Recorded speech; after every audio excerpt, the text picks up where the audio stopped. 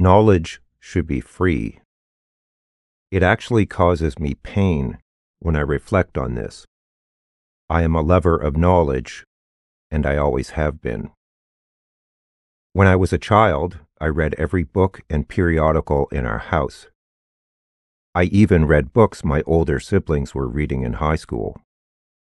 When I ran out of novels, I read the Encyclopedia Britannica that collected dust in a forgotten corner of our home.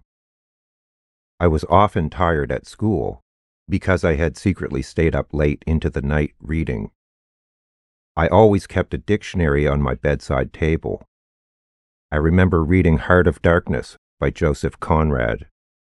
It is a goldmine of arcane vocabulary, most of which I will never actually use. Words are magic. They represent vistas of amazing ideas. Words permit us to share our thoughts and experiences. Although it is not a tangible asset at all, building your vocabulary is an excellent investment in yourself and your future. Definitions matter. If we do not use words accurately, we are not communicating accurately.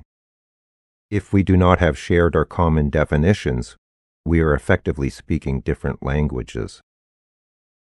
I am sure it is safe to presume that we all wish to convey our experiences and observations precisely and effectively.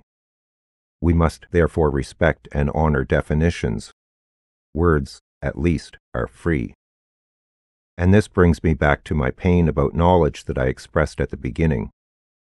Why do I feel this? Knowledge and ideas are the greatest assets that humanity can acquire. Knowledge and ideas have and can change the world radically. They can solve problems and liberate us from tyranny. They can also oppress us. Knowledge and ideas are literally at the core of our experience individually and collectively on every conceivable level. If we want to be free, knowledge should be free. Yet it is not. For millennia, we have commodified knowledge, sold for profit to the highest bidder, readily available to those who can afford it, securely sealed away, held captive from those who cannot. It was not intended to be this way. Knowledge is our birthright. It is your birthright. If it belongs to anyone, it belongs to us all. Entire monolithic industries exist on the basis of this perversion of truth. Many of the biggest companies on the planet capitalize on harvesting other people's ideas. They mine and lay claim to access to information that actually does not belong to them. It is not really their property. It never was and never should be. Humanity would truly prosper if knowledge was free. There are people alive who hold the seeds of ideas that could fundamentally alter our experience, improve the lives of everyone, or solve our most formidable challenges.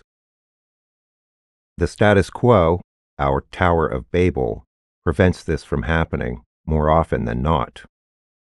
When the flow of knowledge is constrained or limited, so is our potential, and we all suffer as a result. Catastrophically so, I can argue. This undermines the potential of countless people. Throughout history, how many geniuses have been born to live and die in obscurity? The cost must truly be staggering and incalculable. The number one policy of nations should be education, not indoctrination. The most socially advanced countries know this to a greater degree.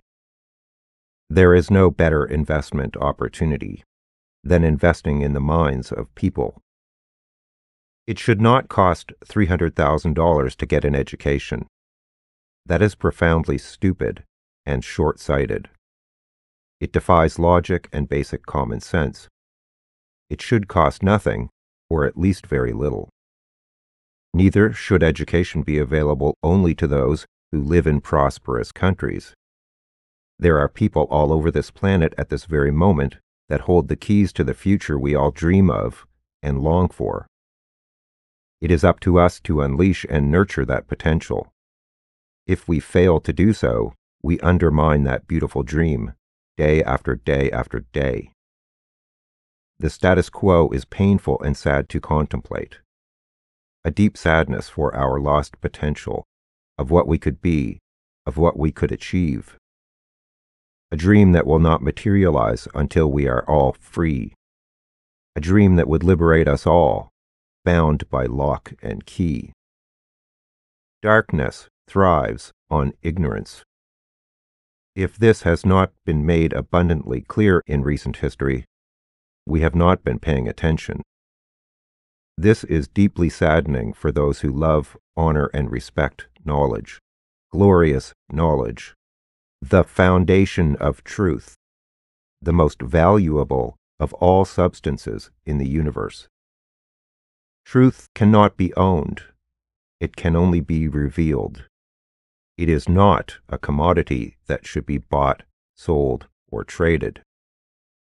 Knowledge is the key to our freedom, liberation, and enlightenment. It is our birthright. It is your birthright. It has always been so and always will be. To free ourselves, we must set knowledge free. The harvest will be bleak if we do not water our garden. The symbol of the age of Aquarius is the water bearer. The water represents knowledge. We must let it flow unimpeded by false, arbitrary, and self-defeating barriers. This is the only way we will finally defeat and overcome darkness.